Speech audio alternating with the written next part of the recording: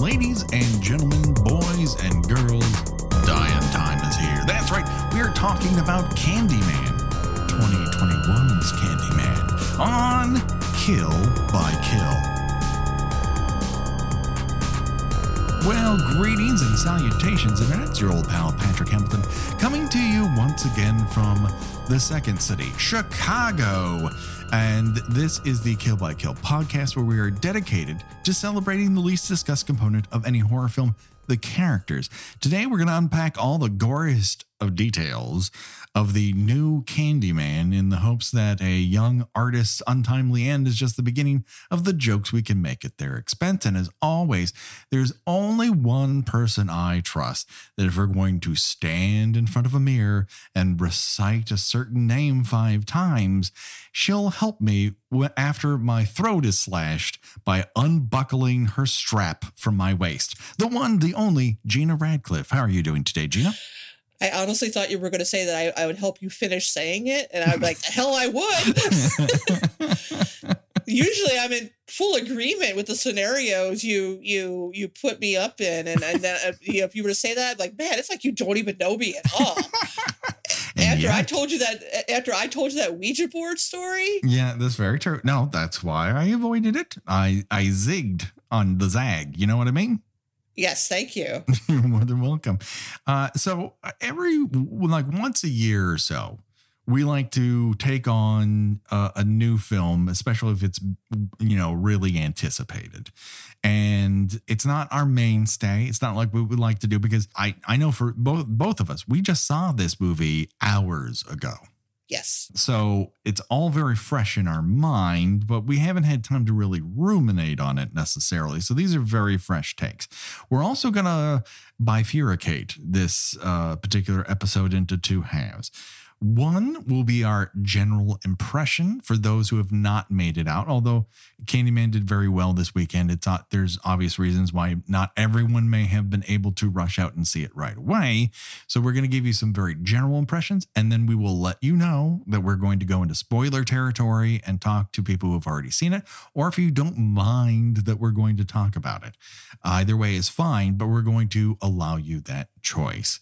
And so, Gina, what was your first impression of this new Candyman? Honestly, my first impression was Yahya Abdul-Mateen is very nice to look at. Oh, he's super pretty. This is a very attractive cast, and he's the most attractive part of it. Wait, and there's a lot of people in the running. Like there are some real lookers. Like I really love Teyonah Parris. I think that she is very engaging in everything she's done previous to this. And I find her, she's incredible. But Yahya Abdul-Mateen is like, at one point it makes a jab that he should put down the weights and pick up a paintbrush. And I'm like, nah, he's good. There's a scene close to the beginning of the movie where he is just wearing boxer briefs. Yeah. And it had the same reaction in my very not crowded theater. I saw like a noon screening of it. Yeah, so there was maybe like 10 other people in the theater. Mm-hmm. And it was like the scene in Once Upon a Time in Hollywood when Brad Pitt takes his shirt off, where you could hear somebody behind me going a collective clutching of virtual pearls, as it were. Yes, it was hilarious. Yeah, I mean, he's great in everything that I've seen him in. Like, he's an excellent. I mean, he's not just easy on the eyes; he's also a very, very good actor. I know he was described in one review by a writer who I don't always agree with, but I think she's a very good writer, as being sleepy. And I'm like, we watched very different movies. I couldn't grasp the jab there. It's like he's very involved in what is happening here. He's attempting to act a very specific thing out. Now, whether or not that's for you, you should see it to believe it. But I didn't find this movie not well acted. Let's put it that way. No. And that's in keeping with the original. The original, in addition to the other things, the other aspects of it that really make it stand out, it's also yeah, and I hate to use this phrase considering how long we've been doing this, but for a horror movie, it's very well acted. Everybody takes their performances very seriously in it. They are attempting to do this piece, and they are all on the same page. And the only exception to that is something that I will refer to in the spoiler section, but it is minor. And I feel they were all very dedicated to this specific vision. And the one thing I will also say up front is that I think Nia DaCosta, as a visual stylist, is she has a command. She has a point of view. And I felt transported by her. I know not everyone necessarily agrees with what her point of view is, but I felt like she was completely in command of the canvas. She went after a mood, and for me, she accomplished it. The way that she framed the kills in this is so good.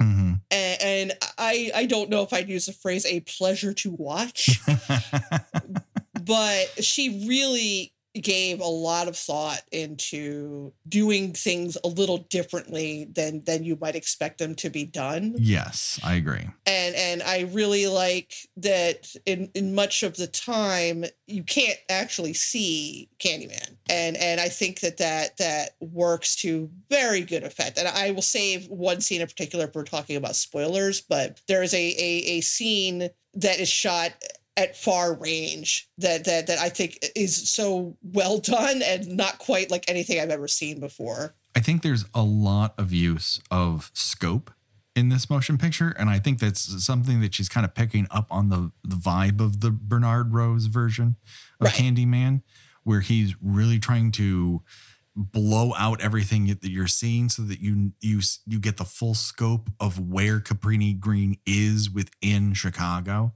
The opening credits in particular, I fell in love with this opening credit sequence.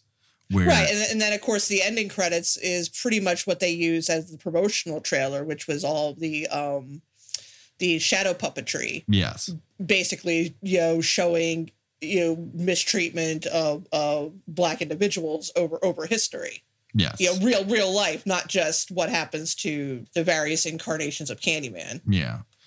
And I think that's where some people have had, there's a mixed reaction to this. Yeah. I want, I would like us as lily white people to try to tread carefully around that. I agree, because a lot of the commentary of the film has to do with white commentary on Black art. Right. And that definitely means that I can't presume one thing over the other. So I will also say that in things where there's a mixed reaction, there's also a chance for you to either, if it's making you react one way or making you react the other, the chances are that Candyman will make you react. And that's one of the reasons it's worth it to go to the movies, is to garner a reaction. Right. Like I 100% believe and support the notion of that there is too much media regarding depictions of Black people being made to suffer. Yes. And that does tend to be made for a white audience. Now, I'm not saying it in terms of for white audience to enjoy, but to sort of teach white people about the Black experience, except the Black experience isn't just suffering. Yes. And I think that more media needs to depict that, beyond the suffering. Yeah. I do like that, and I believe this is in keeping with the original, other than Helen's friend, is that it's only white people who are killed in this version. I also very much appreciate the kind of running gag that only white people are comfortable fucking around with the idea of saying Candyman 5 times in the mirror. Now, I'm not, but I do know that white people, I'm also superstitious. Mm-hmm. And, a lot of white people are not. And, mm-hmm. and a lot of white people are very comfortable in the notion of kind of tempting fate and, risking the possibility that they might, be in danger because they know they're probably going to be okay. Yeah. And that comes from, a lifetime of always being okay. Yeah. And being able to go wherever you want and say whatever you want and not put yourself in any real risk of harm. Yeah. Where Black people know that's not entirely true. To my mind, I felt like Candyman deals with a lot of ideas, and some are more successful than others. There may be an overabundance of ideas. Now, I'm not going to tell anyone to tamp down on the idea front, but it is actively going for a lot of things, and some are more successful than others. In my mind, the experience is still elevated by what it does successfully. I think it wants to be a straightforward horror movie. I think it wants to be a folktale, and it succeeds pretty well in that. Yeah. I don't know that we need any more tortured artist movies. Right. Now, you don't often see that, overlapping into horror. So I think that that's an interesting angle. I just don't know if it's necessary. Yeah. Now, I realize it is in keeping with Helen, who, in the first movie, who was a graduate student, getting obsessed with this story. And so Anthony, the character in this, also gets obsessed with this story, and it comes out, in his artwork. Well, he's a character who has been, using trauma as an experiential thing in his art, and he wants to bring this forth. And he's encouraged to do this mostly by a white power structure. They feel like that's what's important, not who he is, but how he's allowed to represent Black pain. And right. And then when he does, they look down on it. Yes. And it's tried. Oh, it's been done before. And it's kind of like, well, it's all this shit is still happening. And none of that is discussed. And it's all just audience POV. And that is another idea that the movie is playing around with. And so there's a lot. It's a lot for the runtime of the motion picture. I'm always a little leery of when filmmakers have a character in their movie who's a critic. Mm-hmm. And I don't consider myself a critic. I write about movies. I don't have the knowledge or the experience to call myself a film critic. And I will say that, having spent some time on film Twitter, that some critics do absolutely 100% earn their loathsome image. Yes. But I think that directors and screenwriters maybe not the best people, unbiased individuals too. And I'm actually thinking about, what movie I kept thinking about at certain times. Do you ever see Birdman? Yes, of course. Yeah. There is a critic in that who, again, absolutely loathsome, doesn't understand or appreciate the art that they profess to write about. Mm-hmm. And I always, when I see that sort of thing, I always feel like it's the screenwriter just working out some shit. Yeah. And it always comes off as kind of petty and unnecessary, because obviously, of course, screenwriters and directors aren't going to like critics. Of course they're not. Why would but so if we know you can't write one that is, well-rounded and an actual person and not a symbol, mm-hmm. you probably shouldn't bother. The movie, as it is laid out, is sort of it needs it needs some sort of fulcrum point in order to balance all of this stuff, right?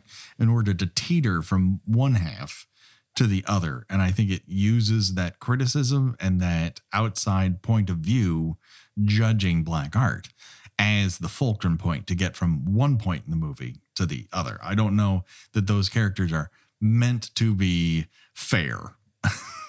Well, no, but that's the thing. But the one guy they go to dinner with who just looks like Truman Capote, I had no idea that art dealers were such awful people. I don't know anything. I don't know anything about the art world, but I had no idea that art dealers was absolutely like awful people. All of them. Just okay, except for Tiana Paris's character. Yeah. And you could tell that she does not actually enjoy being around these people, but it's her job. A job that she's probably not actually very well suited for. Yeah, she's barely tolerating it, and she's becoming less She enjoys it less and less the longer it seems to go on. By the impression that, although she has a magnificent apartment, my God! Oh wow, yeah, that apartment, and yet her brother's like, "Oh, I could have gotten you a better deal." I'm like, a better deal than this? You know? Seems pretty awesome, but okay. What are you gonna give her, Buckingham Palace? I mean, good Lord. So let's put it a pin in various things and before we allow the audience here to choose their own adventure point, where if they want to continue on with this into spoiler territory, or if they want to pause here and pick it up when they eventually catch Candyman, would you recommend them go out and watch Candyman? Yes. Yeah. It's there are certain aspects of it I wish they had done a little differently, but I think that most importantly they did an excellent job of both incorporating. I mean, I guess you could consider it a sequel, but they do a good job of both incorporating the original movie, right down to getting Virginia Madsen to do voiceovers as Helen with her recordings, which I thought was pretty great. And well, okay, I don't want to say any more about certain things, but it also works as a standalone movie. Yeah. I went to go see it with my daughter, who had not seen. I mean, she was familiar with it, but has not seen the original, and she had no problem, following along with what was happening and who these people were, and because they do a good job of reestablishing everything without over-explaining it, which I thought that's hard to do, and I thought that they did a very good job of that. Yeah. I would recommend going to see Candyman. I think this was my first time being in the theater with the public since the pandemic began. I think the last time I was in the theater was Underwater in February of 2020. So I ended up catching Invisible Man on home when it was a rental. Yeah, that was one of the last movies I saw in the theater before everything shut down. But this is actually the fourth time I've been to the theater since. I had tickets to go, and a friend of ours from our kids' school is tied into the healthcare system, and she said, "Go get groceries now." Oh God! Go today. Don't wait. Go out. That's a little terrifying. Stuff. If you have plans, you might want to cancel them. I'm like, really? Yeah, really. She was very on the money. She is yet to be not on the money. And that was weighing on me whether or not this was worth a return to the movie theater. But I felt like on a Sunday at 12 p.m. in the largest theater my local theater had, which is fucking gigantic. I was all the way in the back. I really enjoyed my time there. And I would, much like Halloween 2018, I feel like this is mostly good to great. I don't feel like this is a movie that disappoints because it's not trying. I think there's a lot of trying here, and there's a lot of succeeding. I'd rather see a movie that tries a lot and maybe stumbles in a few areas. And I would say I don't think anything. And I mean, you are right that the reaction to this has been very either I really loved it or I completely hated it. I'm not seeing very much in between. So I would rather see a movie that tries a lot and stumbles in a few places than just tries for the same old the same old garbage over and over and over again. I mean, we are in a really we'll get to this at the end of the episode, but we were talking before we started recording about the trailers that we got before this, and how they are predominantly horror movies, and how everything just looks incredible. We are just in a really great period. We've been in a really great period for about the last 5 or 6 years. Yes. In horror, just people just trying for really interesting new approaches to things, and I feel that this is a really interesting approach to Candyman, and I think it's probably about 90% successful to me. Yeah, I would agree. That's exactly where I would put it. And I don't need films to be perfect. Right. It's just not necessary. People have to live beyond the 0 and 1. Like, there are very few perfect movies, and even there's wiggle room. Like, go see a good effort. Go have a good time. I think Candyman is worth the effort if you feel safe going to a movie theater, if that is something that you're okay with doing. I think this is well worth your time and attention. But most importantly, it is, and as you know, if you've listened to me long enough, this is important. This is probably key to me. It is made by people who like horror movies. Yes, absolutely. So if you haven't seen Candyman, this is where you can pause, or you can delete it and then re-download it so you can amp up our numbers. Either one is fine. We're not going to encourage you to do that, but if you want to do that, that's okay. If you feel that's what's necessary for you, you feel free to do that. The rest of you who have listened to 5 years of the podcast and want to hear a spoil movie you've been anticipating, if the rest of you who have already watched it or you don't care about spoilers, we're going to continue from now on. This is your spoiler warning. Okay. I found the inclusion of aliens in this very odd, and I'm not sure why little green men were hopping all about instead of bees. That was odd. That was a late addition, I guess. I mean, who knew he was, under mind control from the Russian government this whole time? I don't know why a certain character became a super spy halfway through this. That was weird. That he had a license to kill? That makes no sense. And the special guest appearance by Paul Hogan as Crocodile Dundee. I mean, who saw that? I had no idea they really kept that under wraps. I'm not going to say it's not a good joke. It's a great joke, but I'm going to need them to stop if I'm going to rip off a TikTok trend. That being said, now that you know all of those things are lies, with the exception of the Hulk Hogan bit, which I, again, found very hilarious, but incongruous with the importance of the rest of the movie. Let's get into brass tacks of Nia DaCosta's Candyman, co-written by her, Win Rosefeld, and Jordan Peele. I can remember a few years back when this was a big signing point between him and Universal to remake this.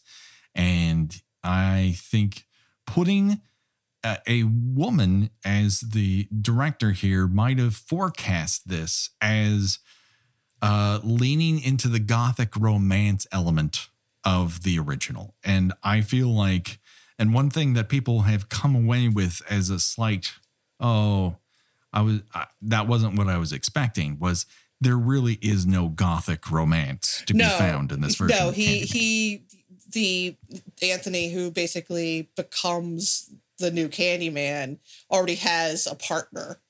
Yeah. And there's no other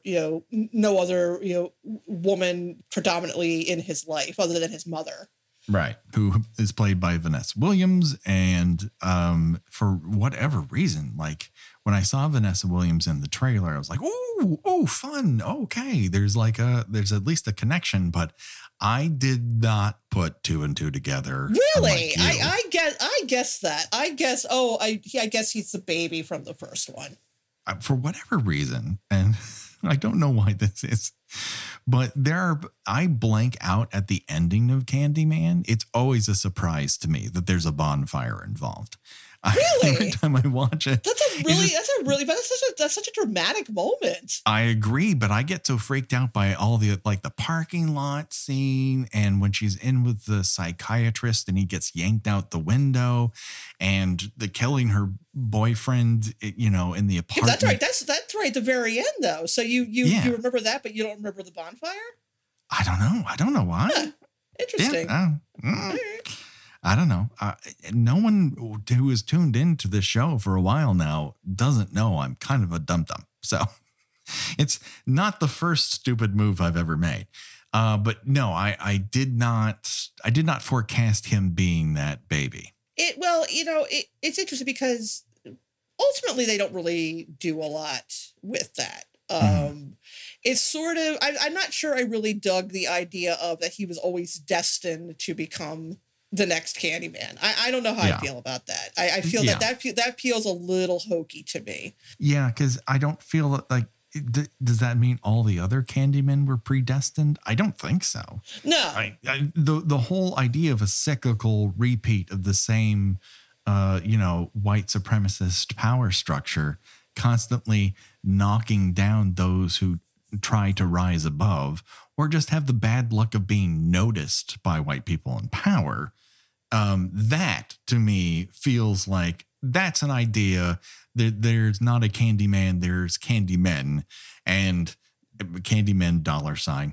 And here's what I'm sorry, go ahead. No, please. Here's what I thought was going to happen. Sure. And they did not actually take this route. And maybe in retrospect, I'm kind of glad they didn't do that either, because then it goes back into how so many horror movies in which Black characters are predominantly featured, depict them being made to suffer. Mm-hmm. I thought that when Clive, the dealer, and his assistant / possibly underage girlfriend, when they are killed, they're killed in front of a piece that Anthony created in an art show. I thought that it was going to be immediately assumed by the police that he did it. Yeah. And that he was somehow going to be killed or beaten or mistreated in some way. And then that kind of gradually turns him into the new Candyman. But here it's sort of like, oh, he was always meant to be. And I'm like, I don't know about that. Yeah.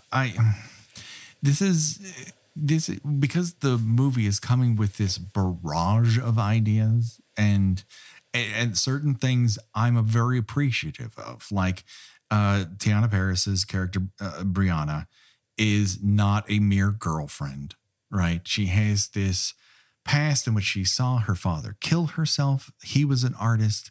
She's found herself in her own repeating pattern where now she is a girlfriend to another tortured artist.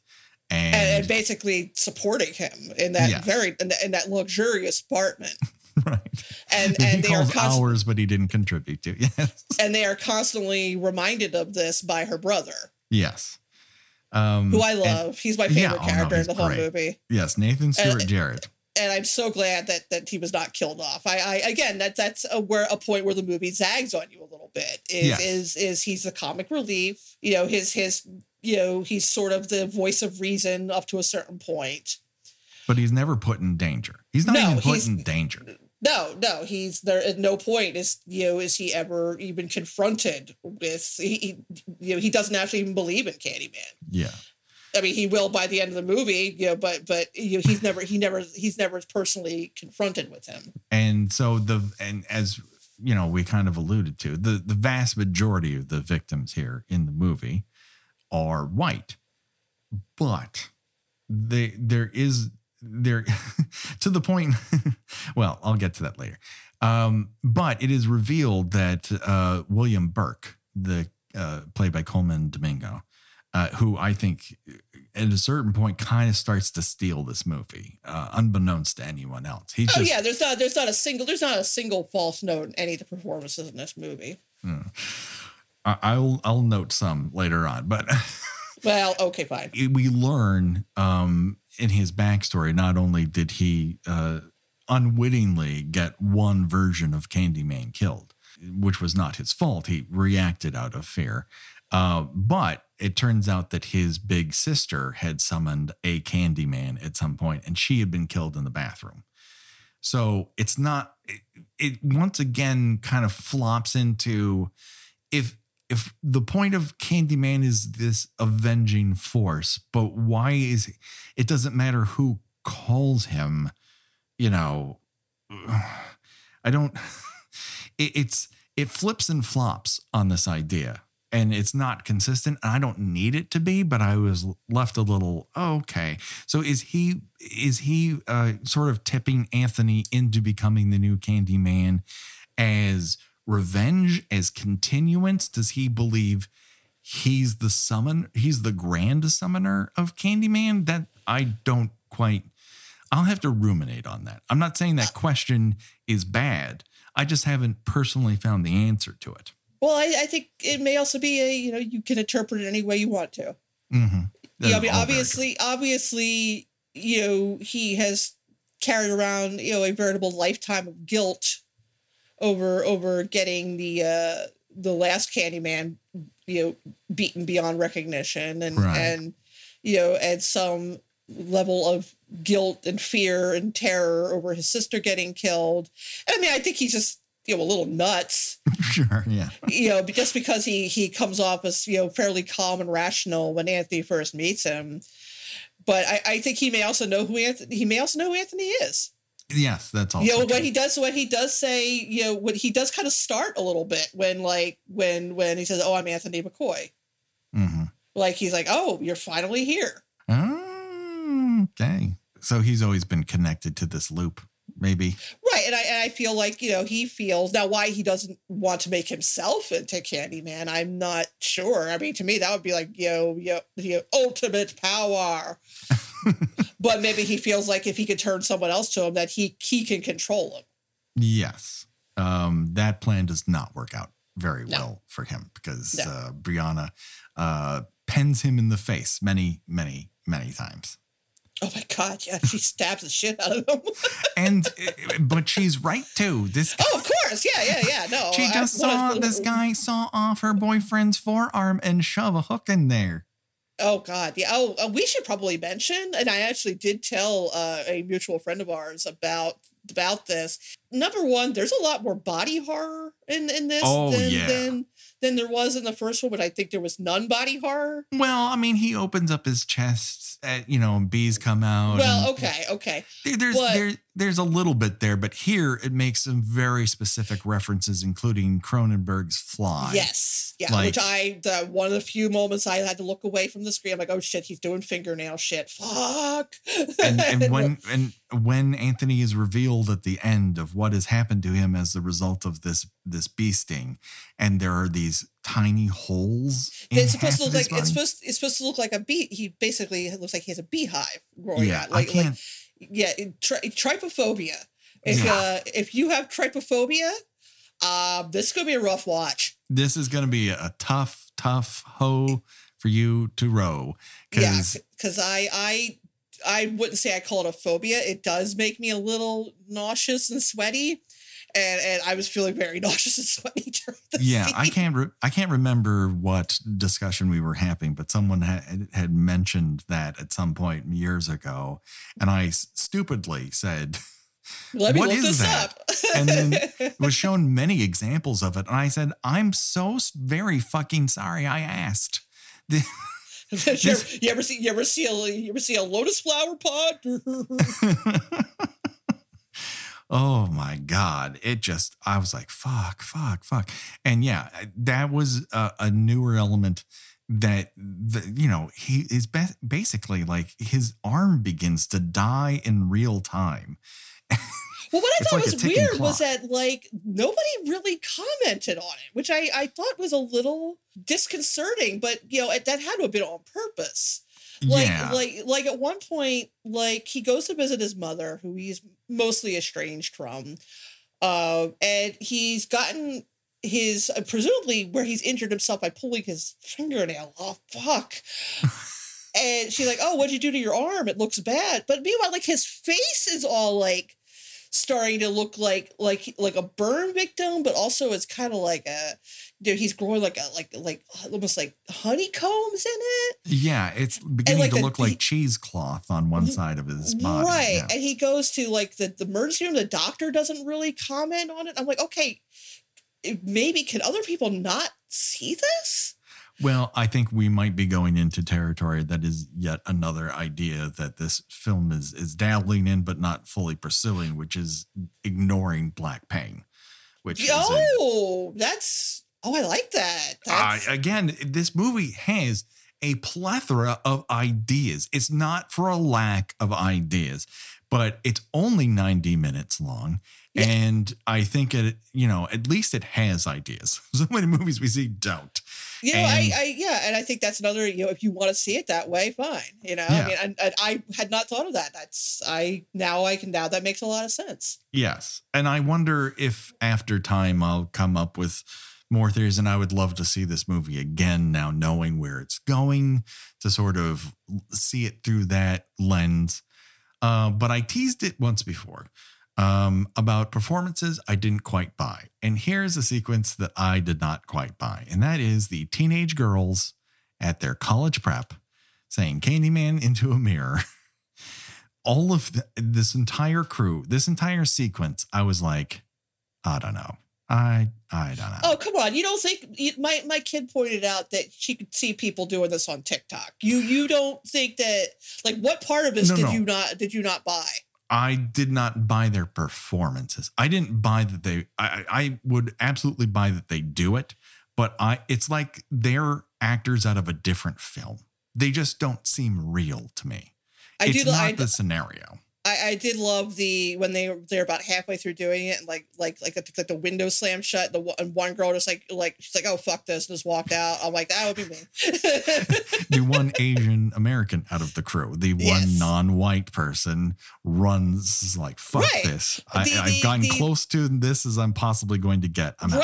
I mean, the biggest laughs in the audience were from non-white characters commenting on how they just don't do this kind of shit. Yeah, the biggest laugh was when Brianna, Tiana Phillips' character, opens up a door and like looks down a flight of stairs like a dark basement, and she's like, nope, and just like walks away. And like, darn right, no. And I think I'm not being that stupid. Come on. And I think that's something that Jordan Peele and I'm as adverse to anyone else calling this a Jordan Peele film, but he did co-write it. Yes. And I think that is something he comments a lot on in his movies. I would bring you back to the movie Us, which we did an episode on, whatever that came out 3 years ago, 12 years ago. Jesus, time has no meaning anymore. Yeah, time is elastic at this point, yes. One of my favorite scenes, because it felt so real and so relatable to me, is when the Tethered first show up at the main character's house, and they're just sort of standing out there like holding hands, and the husband is well, let me go out and check, and then Lupita Nyong'o starts sort of walking backwards. She's like and it's like such a real reaction, like you're just gonna be like, nobody acts like terrified people in a lot of horror movies. Yeah, they have these bizarre moments of bravery where they are gonna walk down that dark stairwell into a basement they've never been in before, and this character's like, nope. And it's like, finally somebody's doing something rational.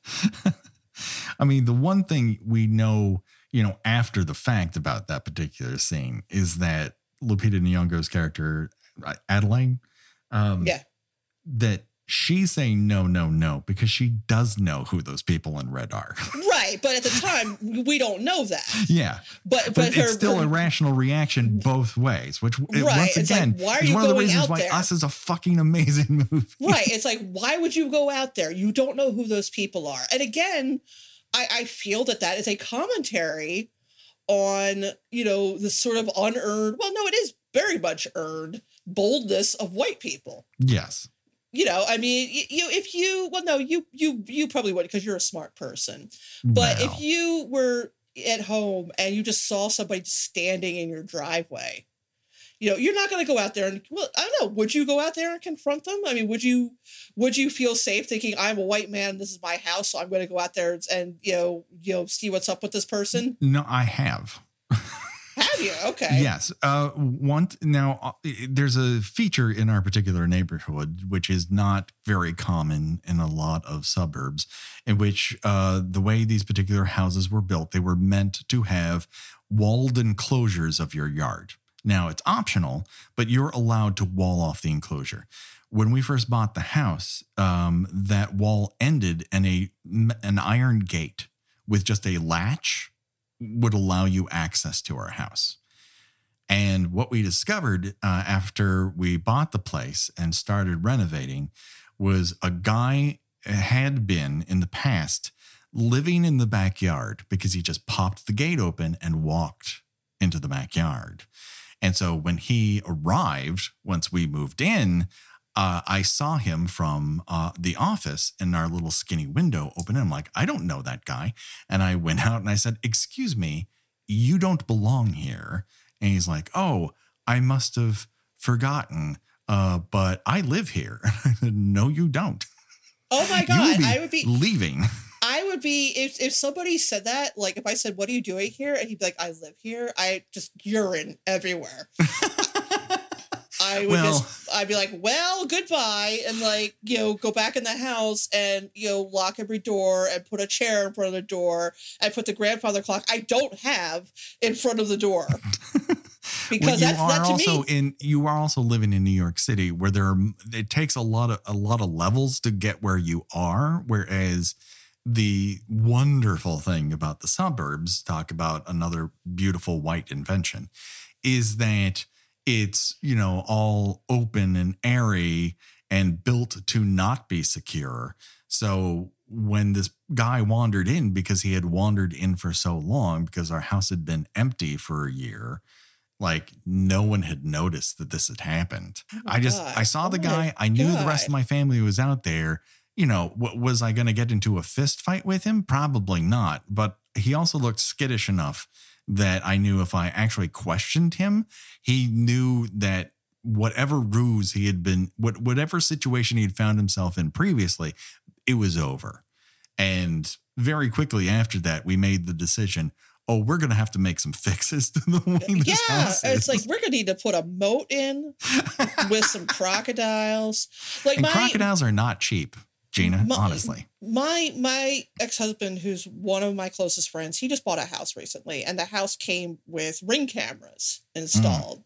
Yeah. And he was showing me how it works. And apparently, he had to change a setting on it because he had a setting that, if there was any kind of movement detected, it would give him an alert. And then, of course, there's a lot of wildlife around where he lived. So literally, there was a skunk walking around in his front yard, and it said, hey, there's something walking around your yard. So he changed it because it kept waking up in the middle of the night. Yeah. So he says, I changed it just so it detects human movement. I'm like, that is the fucking most terrifying thing I've ever heard in my entire life. And I don't know how more horror movies don't incorporate Ring cameras. I'm sure it's about to happen. It's so ubiquitous now. It's going to be. Yeah. I'm just like, you're looking, because it's almost like a sort of stop motion thing. So it takes a picture every minute. Yeah. Of your yard. And I'm like, okay, you've got some kind of image, somebody in the back of the yard. Now they're closer. Now they're closer. Now they're closer. Now they're closer. And then their face is right there. And I'm like, no, I don't want to see my death coming across my lawn. Just make it happen quick. Oh my. Yeah. There's, what were we talking about? I just love it. I love any horror movie that tries to treat the subject that tries to become a discussion of the nature of being scared itself, and how we can move through the world. Some of us can move through the world less scared and more sure of ourselves than others. And I think for you and me in this discussion we just had, there's an element of, you're a man, I'm a woman. And you are more comfortable, walking out in front of your house and say, what are you doing here? Yes. Where I don't think I'd feel that comfortable doing that. Right. Yeah.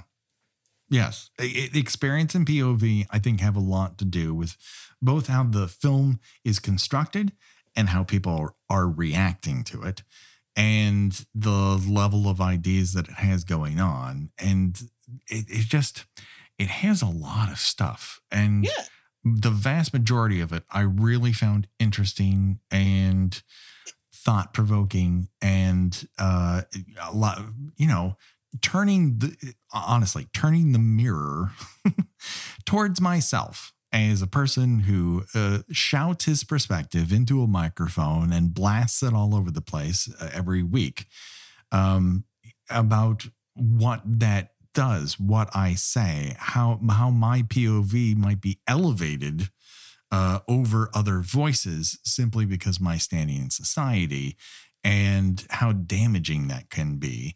But it also, in my estimation, does not ever take me off the hook. And I'm really okay with this. Right. I think that for being a pretty straightforward horror movie with folk horror and slasher elements to it, it's comparable in sheer ambition as The Lighthouse, as Hereditary, of just trying something different with horror. And using a city like Chicago as more than just window dressing. Now, if you're in Chicago and you have these lived experiences, you might have a different opinion of that. So again, I am the outsider here. I am the observer. I am not involved. And so if someone has an opposite idea of that because of that lived experience, I just have to accept that, because that can absolutely be true. And I think there's a lot of opinions here that can absolutely be true of Candyman. I think it can disappoint some people, and other people be really excited about what they've just experienced, and all those experiences being pretty damn valid. Pretty sensitive as far as horror movies go. While also, like, I Anthony is a very tragic character who meets with an ending that is both powerful and tragic. Now, the whole time I'm wondering, as far as this movie is concerned, when Tony Todd is going to show up. Right.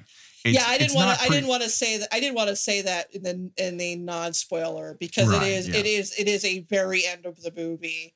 Yeah. Oh, look, there he is. Yes. And I wondered if they were going to do it at all, because up until that point, like, they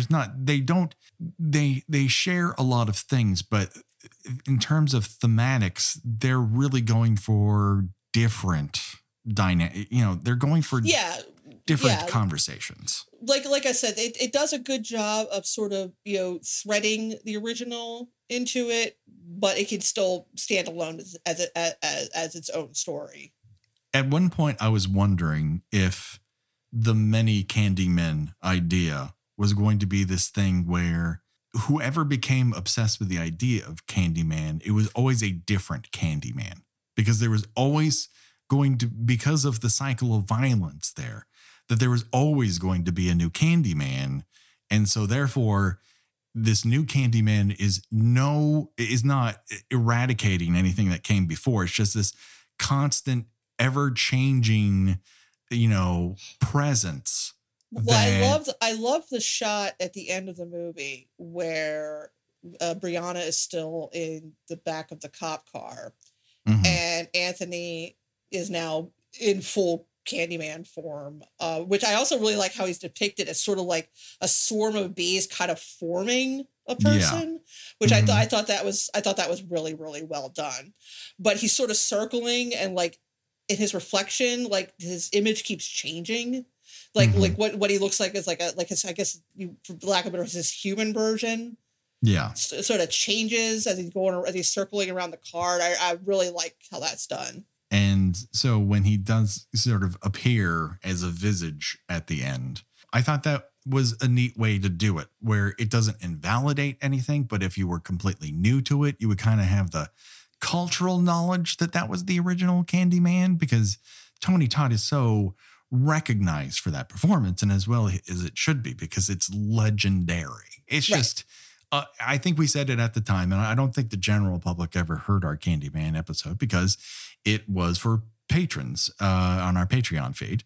And, but that first film, that Bernard Rose film, is such an amazing Gothic romance. And I think I said at the time, like, there's Dracula and there's Candyman. And for me, they're on the same level of 100%. Gothic romantic figure where you can't decide, am I frightened or do I want to fuck? They give you that option. And I totally agree with you.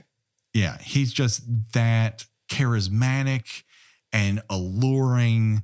And I also don't feel like the movie objectifies him in any sort of way. He's just presented as this thing you can't deny. And, no matter, he's been called and now he's here and you want him and you want to get away from him, but you can't decide which. And so that is a very different vibe than what we're getting in this one. Yeah, and totally. So we at least, get a couple of sequences. One when his backstory is told, and the other at the end of the film when he appears. Although we do never get a "Be My Victim." If you're looking for that, I don't believe it happens. No. What happened? We talked about. Oh, okay. So we talked about a little bit. We alluded to the opening of the film, but I have to say it again. The opening credits of this are shot upside down, where the skyscrapers of Chicago disappear into the clouds above it, and it's just one of the craziest, most amazing images I've ever seen in a really long time. It's just gorgeous and haunting, and it feels unnatural and beautiful at the same time. We passed by one building in particular where I was like, is that a Child's Play reference? Because it looks like the corner apartment from Child's Play. I mean, why not? And I was just immediately after that, I'm like, I'm fucking into this. And then we get to the Critic murder, which is in that there are two of those apartment buildings right along the river there in Chicago that all have these balcony outlooks, and they're just completely circular, and they almost kind of look like a weird kind of hive, as it were. And she manages to summon Candyman, but we never see it. And then Anthony sees Candyman in the mirror, freaks himself out, and leaves the apartment. And as he does, the camera begins to pull back out of her apartment. We begin to see. I love it. I actually was waiting for an Exorcist 3 homage. I expected Candyman to come kind of darting out from another room towards her. And instead, we don't see him at all. Yes, that is the new element, is we really never see Candyman perform these murders. He's invisible except in reflections. Yes. So he's sort of that's the only purview in which you catch him is in reflections. And the camera pulls out and she's killed and sort of torn, her neck is torn, and her artery spray catches along the window along her balcony, and it perfectly mimics the paint line that Anthony makes when he starts to paint the many Candymen. Right. And it's such an interesting angle, just to have it pulled out so far. Yeah. And I just thought, I honestly don't think I've ever seen anything like that before. It's I think this movie is trying a lot of different stuff. And so it certainly delivers a plenty of kills if that's what you're going for. And it has a lot of great mood. We just talked about The Exorcist and the sound design in that. And seeing this in a movie theater really highlights the sound design here, which is top notch. 100%. There's only so much you can do at home to replicate that sort of thing. And, I saw it in the biggest screen I possibly could get just so I can isolate myself. But the benefit of that is I'm getting, 8.11.1 sound. And so every creak, every AC, every vibration is all coming across to me. And it's like, oh, okay, this is why you go to the movies, because they're putting all that movie stuff into this. Yes. I don't think it's that much of a leap here for Nia DaCosta, because the previous film that I saw from her was Little Woods, and while that is not really supernatural at all, there is a constant mounting tension to it, because of the plot, because of the performances. And here she's definitely able to replicate that style into a full-blown horror movie. Yeah, I hope that she sticks with horror because she seems to have a natural flair for it. Yeah, I mean, she's all over the place because obviously she's done smaller stuff, but that's how the vast majority of directors start here. Her next film, she's sticking with Teyonah Parris because she's doing the Marvels for basically Captain Marvel 2. That's right. That's right. Yeah, I completely forgot about that. Yeah. So that would be interesting too. Hardcore. She does love those movies. I don't want to tell on her, but I'm listening to Blank Check right now because they're handling John Carpenter, and she was the guest for The Fog. Now, The Fog, is it top tier Carpenter? No. I love it. I love it too, but I also feel like, and even he will admit, like there's a lot of unsuccessful stuff that happened in The Fog because he basically remade a third of it by himself. And saw the first version of the film, said this doesn't work, and tried to rescue it. So it's not like it's not like you're telling tales out of school here. Even he admits that it's not perfect. But one of the comments she made, which I just had to put my head in my hand, was like, there's not a lot of, really super original horror happening right now. And I'm like, ooh. And it's like, that is quantifiably untrue. Yeah, that actually, that's a good segue in a moment to something else I wanted to bring up. Yeah, well, let's get right into it. I will only say that I have listened back to many episodes and found something that I said that in the moment I said with the full confidence of my, being a middle-aged white man, to be wrong. So we're all allowed that. So Nia DeCon, she is allowed to make mistakes. She is allowed to have different opinions, and we should be celebrating the great movie we got out of her, which is Candyman. But please continue. I was going to say that when I saw the movie today, I had the rare double cherries moment of every trailer before the movie being for a movie that I was already interested in seeing or was interested in seeing after seeing a trailer. Yeah. Let me see if I can recall off the top of my head what I got. I'm trying to look for your message here because I think you denoted it. I got, I mentioned on Twitter. I got Antlers, which Candyman has been about to come out for the past 2 years now and has unfortunately been a victim of the pandemic. Yes. I got Titan. Yes, I didn't get that one. I wish I had because I've only seen French it online. horror movie. Yeah. I got Lamb. I didn't get that one. I got Halloween Kills. Yes, I got that one. And I got Last Night in Soho. Edgar Wright. Jesus, Edgar Wright's mostly straightforward looking horror movie. And here's the thing about Edgar Wright. Is that guy knows how to sell a movie. You can tell that he cuts his own trailers because he makes moves that you're like, you know how to do this, because it's like directorial voice in marketing. When it ends on her in the cracked glass and other parts fading on it, you're just like, oh, that you're telling me you know exactly the kind of movie you're making. Right. You're just selling me that movie. Yeah, it's basically Edgar Wright does Giallo, and I am 150% ready for it. I am 100% ready for all of these movies. All of them look incredible to me, and we are in just such a good era for horror right now. Right.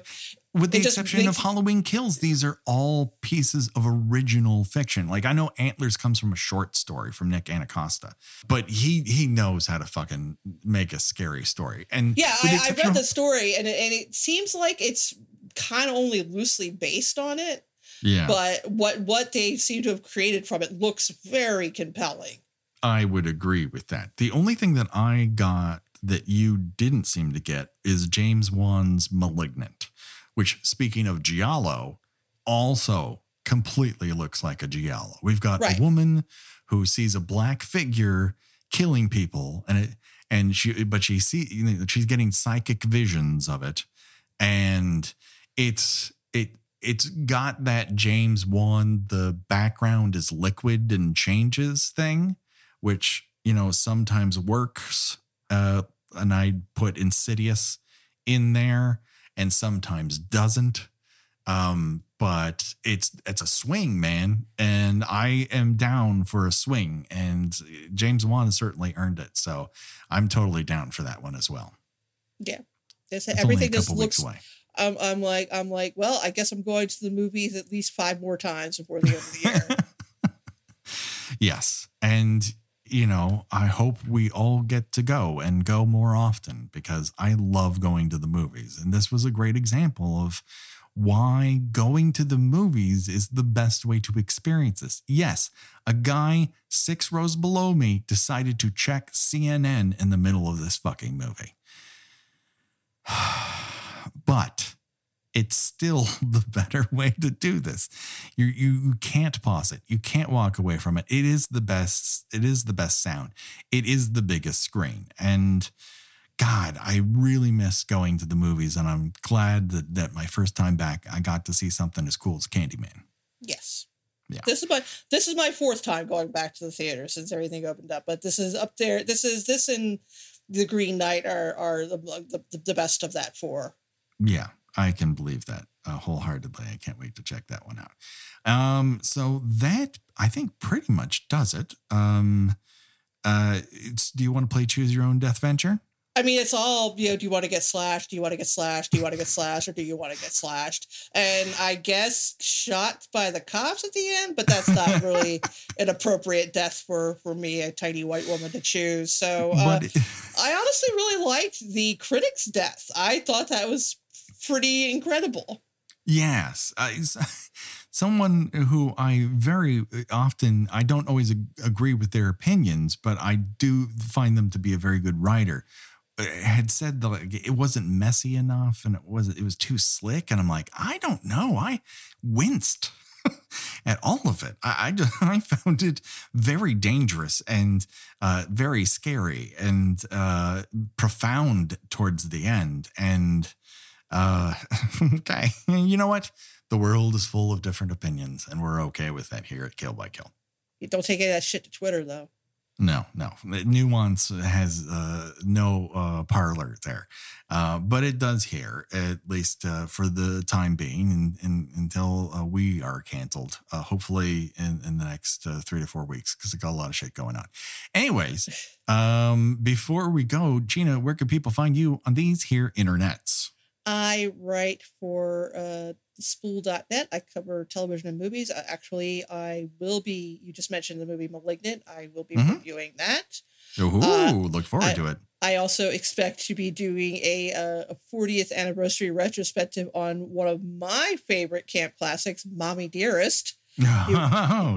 You want to talk horror movies? There you go. Am I right?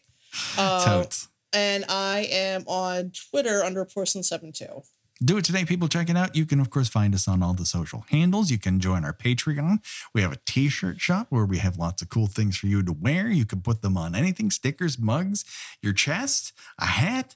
It's endless, and it's all up to you, and we appreciate it.